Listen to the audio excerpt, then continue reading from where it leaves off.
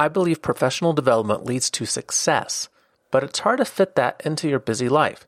And that's why I'm bringing you 24 experts who are the top in their field. They're going to help you become a higher performing product manager or product leader. And it gets even better. It's free, and you don't even have to travel anywhere. I'm creating the Everyday Innovator Summit, a virtual online conference with 24 plus experts who are sharing what is working in 2020 for product professionals. I just opened the early bird registration for you. Take a minute and register now for free at theeverydayinnovator.com/summit. In the summit, you'll discover up-to-date skills every product manager and product VP needs to create products customers love, have more influence in their organization, and generate more revenue for their company. Register now and you'll be able to join the virtual online summit from the convenience of your office or home. No traveling to a stuffy conference facility, pretty important right now. But you'll get all the tips and insights that you need for more success in 2020. Sign up now for free at theeverydayinnovator.com/summit. Welcome to the Everyday Innovator podcast for product managers, leaders, and innovators. Your host is Chad McAllister, helping you become a product master. Listen and get ready for higher performance, for the doctor is in. Hi, this is Chad, and this is where product leaders and managers make their move to product masters, learning practical knowledge that leads to more influence and confidence so that we can all create products that our customers love. Now, there are different types of product managers, and not all of us think that they are building the future. My question is, if you don't build it, who will? Personally, I think product managers are the best equipped for building the future, but that can sound like a pretty daunting challenge at first. If it sounds that way to you, keep listening, as the founder of TrendHunter, Jeremy Gutsche, shares what you need to do to help your organization build the future. TrendHunter is the world's largest, most popular trend community, leveraging big data, human researchers, and AI to identify consumer insights and identify opportunities for the world's most innovative companies. Now, if you hear anything along the way you want to go back to, we got you covered. We take notes for you. That's also a very easy way to share insights with others, other product managers. And you'll find those notes at theeverydayinnovator.com/273. And also go there to check out a bonus question that is not in the interview, but you'll find a written summary of it. We asked Jeremy, what are the big mega trends that are driving businesses now? Go check it out, theeverydayinnovator.com/273. Now, let's talk with Jeremy. Jeremy, thanks so much for joining the Everyday Innovators. Oh, thanks for having me on. So I think trends are really important, and you know a lot about this. And every product manager and innovator recognizes this, and the ability to see the future just sounds like magic. And as the CEO at TrendHunter, you actually try to deliver on that magic. Tell us how that came about, how you do that. Sure. So, here we are experiencing history's highest rate of change. Got it. That's not really a secret. But what is happening is that people are starting to realize that so often we're missing ideas that are close within our grasp. People are failing to adapt. And the clues to adapt, the clues to your next opportunity are right in front of you. It's the trends. And there are a lot of different strategies and tactics and techniques one can use to extract better thinking, more accurately predict what's next. But too often people don't put in the effort or get trained on what you need to do. And so that's what my company and career has been all about. How do you put in the effort to make sense of all the noise, decode the chaos, and figure out what's next? Okay, cutting through the noise is really important. We were just chatting a moment ago, and you talked a little bit about what it was like growing up with your father and kind of how you led into this. I thought that was a great story. Well, my dad was a serial entrepreneur. Actually, in my last book, Better and Faster, I wrote all about his story, and I thought a little bit more about how it connected to me. And you know, when I grew up, it's actually, well, I'll give you an extra little part that adds a little emotion to it. But when I was writing my book, Better and Faster, I handed it in, and my publisher looked at it and said, I like page 86. It's the page on your dad. But, why didn't you talk about him any other place? It explains everything you've done. Go back and interview your dad. And then I went back and I interviewed my dad, and then I asked him all the questions about how he brought me up to be an entrepreneur. And then 7 days after I interviewed him, he had a heart attack and he died, which was devastating. But then when I look back at it, I realized if I knew how to spend my last little bit with my dad, how would I want to do it? Interviewing him, ask him all the questions. Exactly. And I think many of us would like to have the opportunity, right? Course. So that caused me to be a bit more introspective, hence our conversation earlier about, growing up and how kids are a reflection of their parents. In my case, my dad wanted us, my sister and I, to be little entrepreneurs. And we had an exercise where we would flip through all the magazines. It could be on cars, trucks, fashion, didn't matter. And we'd flip to the section with new inventions, and he'd say, what do you think about that idea? What do you think about that idea? What about that idea? And how would we make it better? What parts do we need? And then we'd actually make the prototypes. And that meant I wanted to be an entrepreneur so bad, but so badly that I could never figure out something that made me happy enough to pursue. That leads a person to the world of innovation, where you're just figuring out how to find ideas. And then in 2005, before YouTube, before Facebook, I coded up TrendHunter as a sort of recreation of that magazine exercise with my dad. I made a place where people from around the world could share business ideas, because I thought maybe some trend hunter in Tokyo or a trend hunter in South America will submit the little idea that would inspire me. And what I didn't expect is that it would end up getting billions of views and lead us to work on thousands of projects. So my career has interestingly been to never pick what to do and instead help other people ideally find what's their calling. That's a good application of what, for many of us, we look at something that is so hard, but probably comes naturally to the person doing it, right? And your ability and the ability that you've created for your team to spot trends, to cut through the noise and identify what is meaningful, now is helping others with that. So that's very encouraging. And that doesn't have to be a mystery, right? There is science behind this to help. And you have a new book that dives into some more details called Create the Future, Tactics for Disruptive Thinking. There it is on the video. And if people are listening to this on the day the podcast came out, the book is actually available tomorrow. That should be March 10th, but you can certainly go and order it today. So this book talks about a lot of topics, but there's a key framework in it to kind of pull everything together. And I'll put a graphic of that framework in the show notes so everyone can see that. And I thought I'd just talk through it real quick and then ask you to kind of pull this apart and give us the details. In the framework, on the bottom level, you have the ability to change. And then on top of that, you put the culture of innovation. And then there's kind of looks like a sequence of 3 columns with the opportunity hunting flowing into rapid prototyping, and then that flowing into infectious messaging. I just by the framework itself, I like the elements because I recognize those elements are what we do in innovation. Can you take us through kind of the meat of that? Well, I think if you thought about what it takes to innovate, you might boil down to just one part, which is this whole trend spotting and finding an idea. But realistically, you find an idea or an insight, and then from there, it takes a lot of time to iterate and make something that's ugly and awkward actually have value and connect.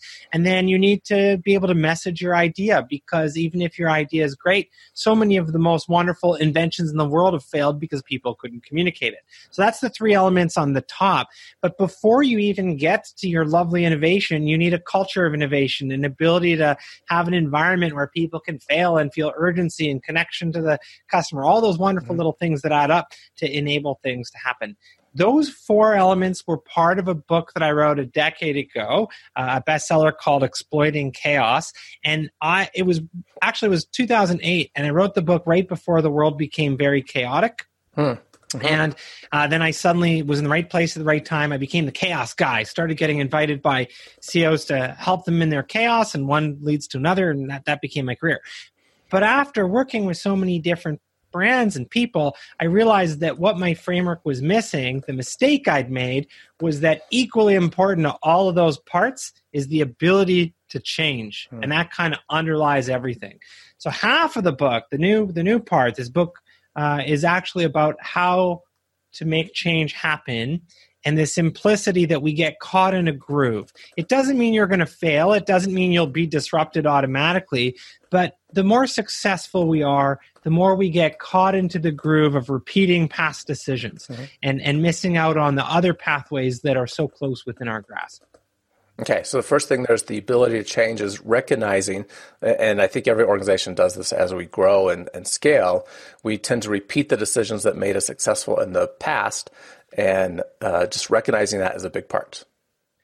Yeah, there's a story that I like as a metaphor, and It's the idea of rocket ships and horses. In fact, rocket ships and horses' butts, if you really want to be intrigued by it. And if you understood rocket ships and horses' butts, you'd actually understand everything you need to know about innovation and change.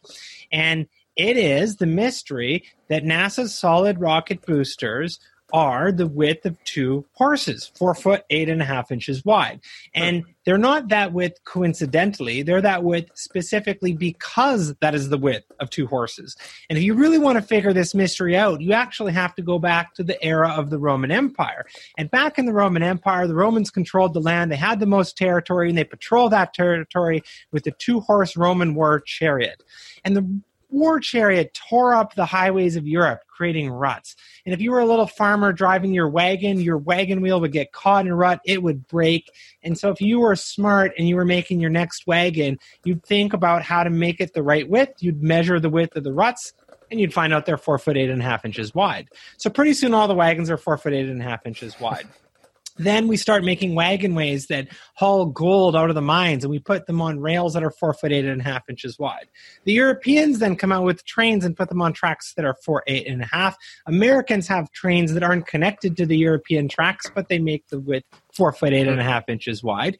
We try a couple widths here and there. It's true, there are some other widths that are tried, but when we gut all the tracks around the world for bigger, badder, faster trains, we put them on tracks that are 4 foot, 8.5 inches wide. And now we get to the end of the story, which is that when NASA needs to ship the solid rocket boosters from Utah down to Florida, they have to put them on tracks that are 4 foot, 8.5 inches wide. Mm-hmm. Now, truthfully, the solid rocket boosters overlap the track a little bit, but it doesn't change the fact that they're still dependent on the width of two horses' butts. And it shows us that we're more dependent on past decisions than we like to admit. And everyone wants innovation and change to happen, but realistically, not everyone breaks from the path. So we're all on a path, but the question is, what other pathways do you have that are so close within your grasp? Yeah, it's a really important topic, and we'll have to leave the details either for another conversation or for people to explore in your book. But recognizing that we need to have this ability to change is key. And I know I saw this in your book, and I've seen the studies many other places, that the vast majority, depending on the study, 93 to 97% of CEOs say we need innovation. And yet they don't really have a mechanism to not only just innovate, but to recognize how to change. Sure. And I mean, I think that sort of disconnect speaks to the potential of all of the listeners of the Everyday Innovator, because you and I and most people didn't necessarily get a degree in innovation. That's not really been a specialty. And we have an accountant and a finance person and all these people that are trained C-level, C-suite in every organization in fields that are regulated, that have professional people that have studied this forever. But innovation is weirdly super important, and yet people that are innovating typically haven't gone through training or programs or certifications.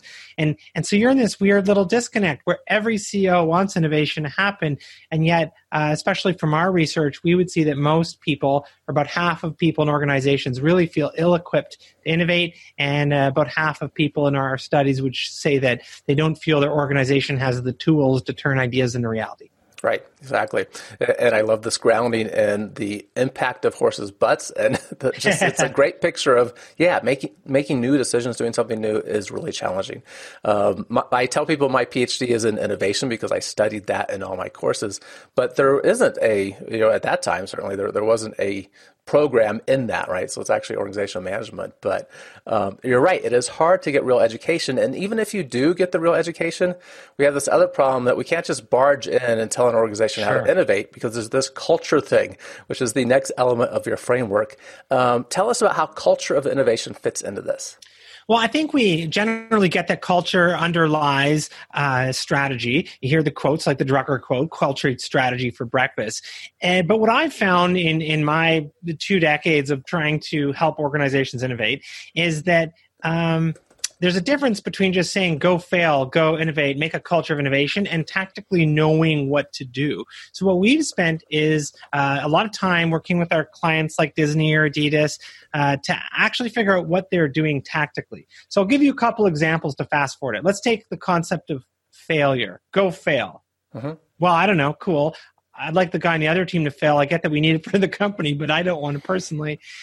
Well, how do you encourage it actually? What are the tactics? So our clients at Adidas, they will actually host a project funeral to celebrate your ideas that didn't work. Our client who runs innovation at Staples will give you a written permission slip to fail, meaning we believe in you. You're the one that's going to do this. We get it. You're going to have a rougher year than us, but it's important for all of us. And I think that understanding more of these tactics for your culture is one of the things that people are hungry for right now. We're bought into the world of disruption and innovation. Cool, but how do we do it? Yeah, you have to kind of give permission to people to know that it's okay to fail. We had one of the innovation directors at Chick-fil-A as a past guest, and he talked about that this was a real problem for their culture. I don't know if you've worked with them before. Yeah, we do work on that. Wonderful. He said one of the key things that they did early on was they would have town halls with all the executives sharing all the screw-ups, all the mistakes they made along their way, in different leadership roles, because no one gets everything right. And that helped give permission to everyone to go, oh, right, our leaders have made mistakes, then I guess it's okay for me to try something new, and I might make a mistake too. Yeah, and our client at Adidas, Mick Lucier, the way he puts it is that the project funerals not only help you celebrate that failure is an important part of the process, but they also help put the idea to rest, allow people to move on, and then in his case, make sure that his innovator doesn't cross the street from Adidas to Nike and accept a different job. Really kind of showcasing that it's important and it didn't work, but we move on and this is life. Right. Yeah. It's part of the innovation process and certainly needs to be part of the culture. We're not celebrating the failure. We're celebrating what we learned and that this is part of the process. This is what happens. So I love that. That is a good way to make that an element of the culture. So then this it looks like on your framework a 3-part process, and I'm sure it's more iterative than just linear, but it starts with opportunity hunting. You want to tell us about that one? Sure. So how do you get inspiration? And at TrendHunter, this is probably where we spend half of our time thinking about things, because ideally, if you're going to have your winning idea, you probably have to start with 100 ideas. And there's a lot of little subtleties to those awkward new ideas that cause smart people to dismiss concepts that are in their space. So yeah, you can look at the quotes from every major telecom company when they were checking out the iPhone, and generally they all think that it's stupid. You can Smith Corona invented the laptop word processor, grammar checker, spell checker, but it looked kind of dumb because the typewriter was practical. So opportunity hunting is interesting because it's about gathering a lot of ideas, but really trying to push those awkward babies and thinking about how do you actually scan the ideas you have and recognize that it's not your first gut instinct to just look at something and throw it away. You really need to cut further. So the processes we use would start with a large collection of ideas. Let's say you found 100, and then you look for the trends or patterns, but you have to recognize that the first patterns you see are the ones you wanted to see. That's what your brain was pre-wired for. And so you throw away those ideas and keep forcing yourself to find different clusters, different consumer opportunities. And once you feel like you find some opportunities that are interesting, then you can move to the next phase of actually trying to iterate prototypes. But there's a lot of different steps that can help increase your performance. And I probably don't even do it justice when I try and say it in words, because it's effectively the career of 100 people at my company that spend all their time just trying to think of this one stage of the process. But I'd say the simplest summary of it all is to say that you want to force yourself to keep reclustering the same observations, because your first instinct is generally a little bit tainted by what you've already experienced as a win in the past. Okay. It strikes me that a way to help that is to involve people that think differently than you. What do you think? Yeah.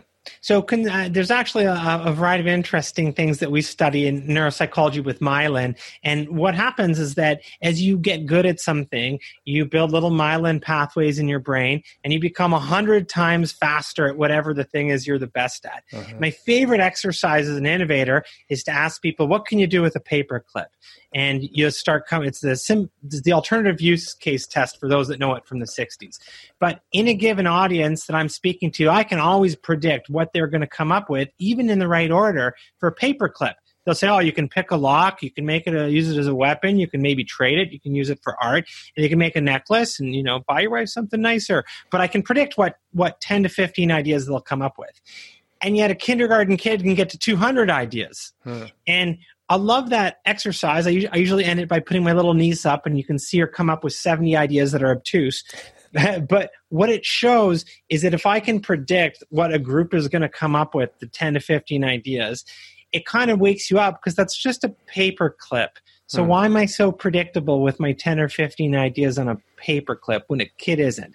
And that's a paper clip. But you get to your career, your profession, and you're so good at making fast, quick decisions that you blind yourself to all of the other opportunities. So the way out is exactly what you suggested. How do I involve other people? Or how do I try different workshops to look at my problem from different perspectives so that I don't come up with the same 15 ideas in my career where it's actually more important than a paperclip? Right. I love that paperclip example. Yeah, go ahead. Try it in a group. It repeats every time. You'll hear the same sort of ideas. It's almost hilarious after you do it a few times. Yeah, and you need to bring a 5-year-old to get some real insights. Right? Absolutely.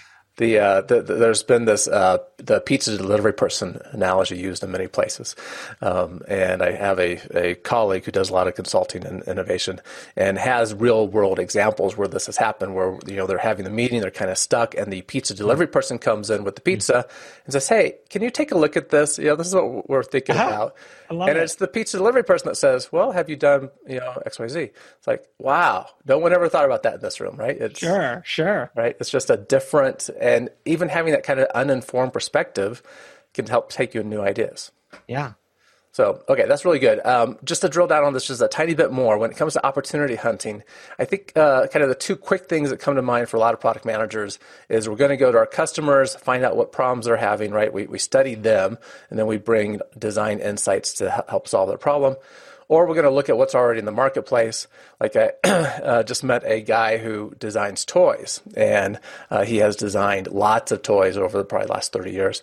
And one of his inspirations is he just likes to go walk the aisles at toy stores and look for products that he knows are made inferiorly that he can make better. So kind of studying the competitors and seeing what we can do better to offer value.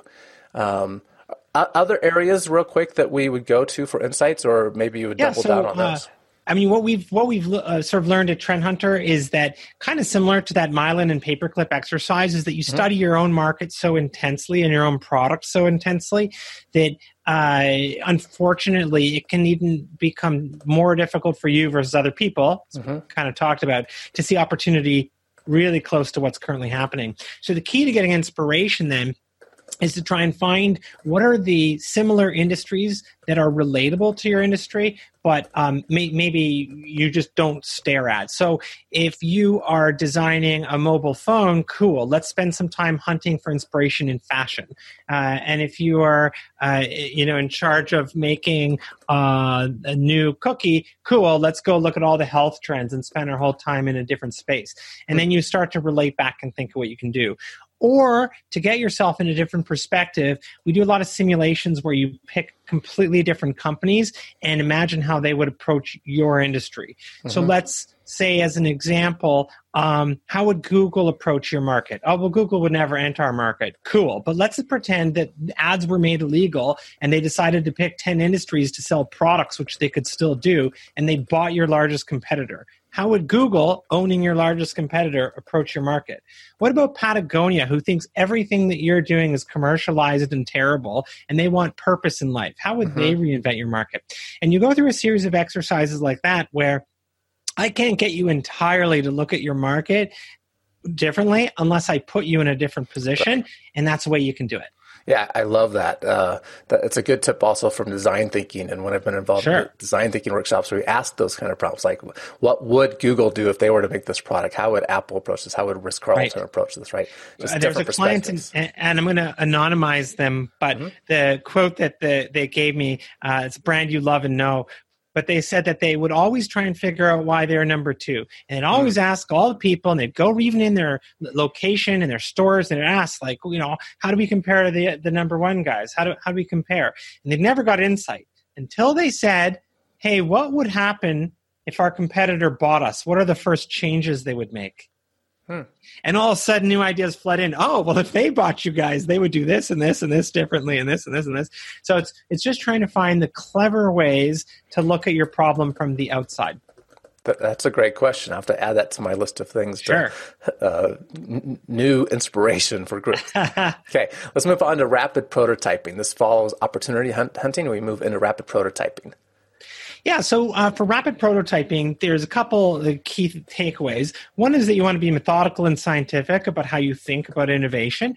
Another, though, that I like to use is that you should think about innovation the same way you think about your stock portfolio. Now, I'm a little nerdy in that my background was finance, and so my publisher always tells me, like, don't go too heavy on the finance stuff.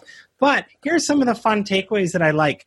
If you think about your stock portfolio, the market goes up or down, and when it goes down, you experience what's called the snake bite effect. It's a psychological effect where I lost money and now I become overly conservative because of the snake bite.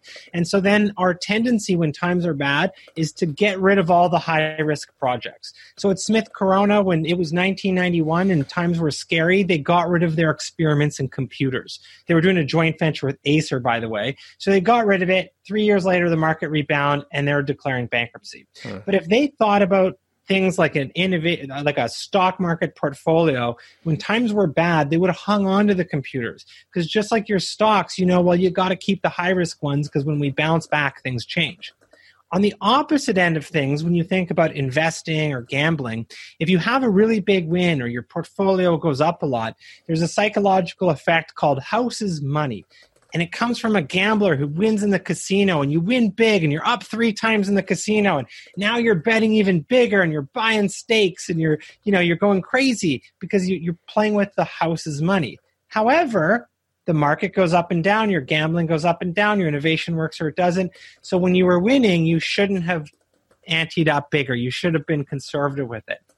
So bottom line is there's a lot that you can learn about innovation from how investing works and thinking about what you're doing kind of like a portfolio. You want a balance of high-risk things you're trying so that you're always pushing towards the future, some medium-risk ideas, and you want to still nurture your safe bets. Okay. So in that rapid prototyping space, you're really kind of laying out this portfolio approach. There's other frameworks like the Three Horizons framework that talks about, the stuff that's kind of further out, that's going to be the new things that we're not doing now, the stuff that's more adjacent to what we're doing, and then how do we just make what we have now better? And it sounds like it's related to that, right? It's like, where are we going to make a few bigger bets, the high-risk things? Sure. And the things that will stretch us, and then just double down on what's working well now. Yeah, and I kind of, in that part of the book, the frameworks that we use in our workshops, it's 2-part. One is understanding the psychology of the investor, and the other is a circular framework, which is about ideation, prototyping, measuring, refining, and which is a little bit more traditional of what you'd see. And we have some best practices there. But I think the new piece that kind of shapes people a bit different is the portfolio, because what I find is that the most common thing we start to experience is that you're an innovator, you're an excited person, you bring your idea, and then you can't get management buy-in, right, or you can't get people to change and try your thing. So if you go to a CEO and you're positioning things a little bit more like a balanced stock portfolio, then you can push your higher risk bets through, and you can kind of play the upside versus downside of what happens if we don't do this. So we go through the normal types of frameworks and processes, but I feel that's the bigger takeaway that a person could use to try to make their big ideas happen. Yeah, I like that, right? This more portfolio approach to think about things a little more broadly, maybe a little bit further out, maybe a little bit more risky while we're still doubling down on what's working, to kind of set that groundwork for when you present the idea and you run into the response, well, that's not how we do things here. Sure, right? Sure. We have to do things that are a little high risk and work towards the future. Right. Okay, and the last part of that set in your framework is the infectious messaging. What a great phrase. Tell us about infectious messaging. Well, when TrendHunter was brand new, this little 2005 startup, I was running innovation at a bank, and then I was coming home and working until 3 a.m. on this website. And because we were so early and aggressively hunting trends, we grew very quickly. And we have 3.5 billion views, but we got them quickly in a way where we were bigger than every news newspaper on the planet, and it was a team of 7 of us. So all of our first clients ended up being in media, and we spent a lot of time thinking about and helping them think about why were we getting that traffic with 7 people.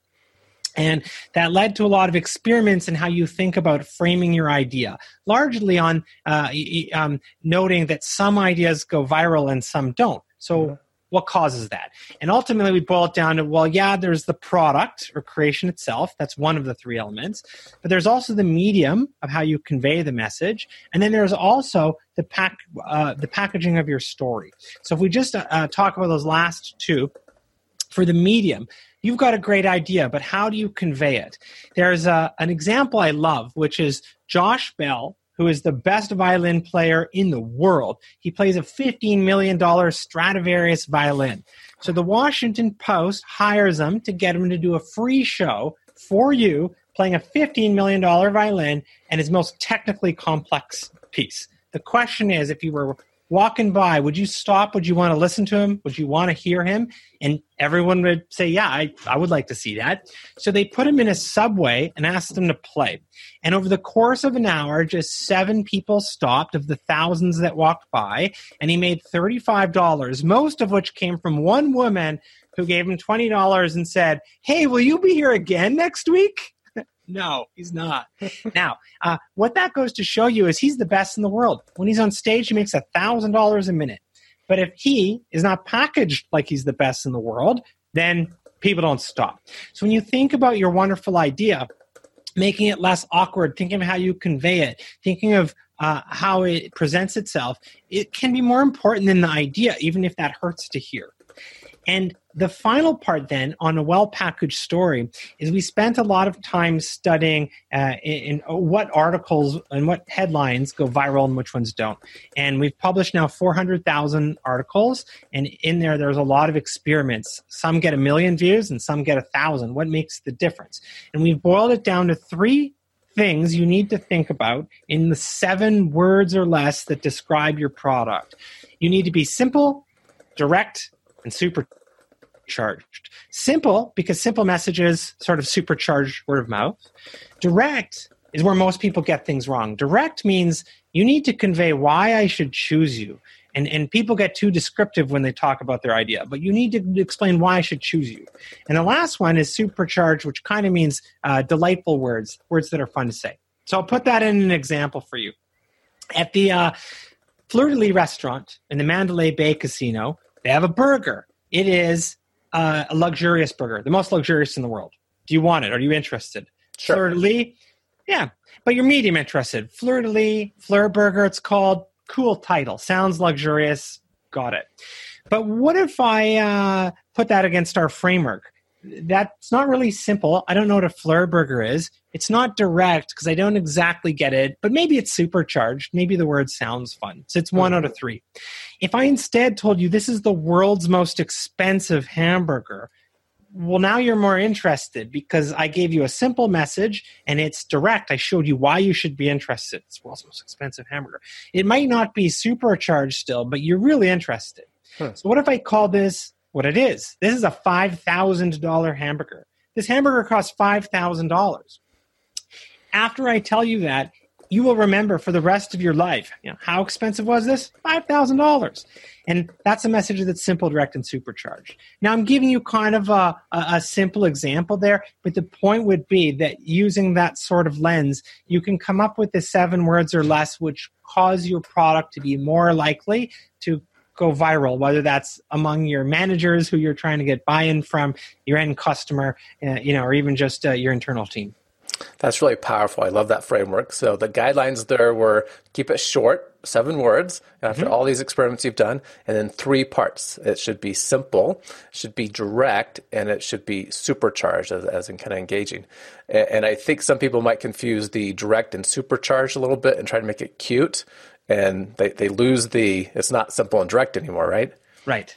Yeah. It's funny because actually Our website then, when I thought of TrendHunter in its early days, I probably spent 7 years trying to come up with my own 7 words or less. And I obsess about it because this is what we spend our time doing. So why can't I figure it out? And for a long time, we just said it's the number one trend website. I read a book by Seth Godin. It says, find out where you're number one, was the book, The Dip. I liked that. And so it said number one trend website. But if you put it against the framework, it fails on direct because it doesn't explain why you should choose it. Do you need a trend website? I don't know. Doesn't really sound like it's something that you need. So we spent a lot of time thinking about it and eventually rebranded to find better ideas faster. Better ideas through science, faster through crowdsourcing, cool. But now it's a little bit more broadly applicable and you get what we were actually trying to do. So the thing I'd encourage for anyone listening is if you think about your own career, whether you're a consultant or an innovator, what are the 7 words or less that explain why I should choose you?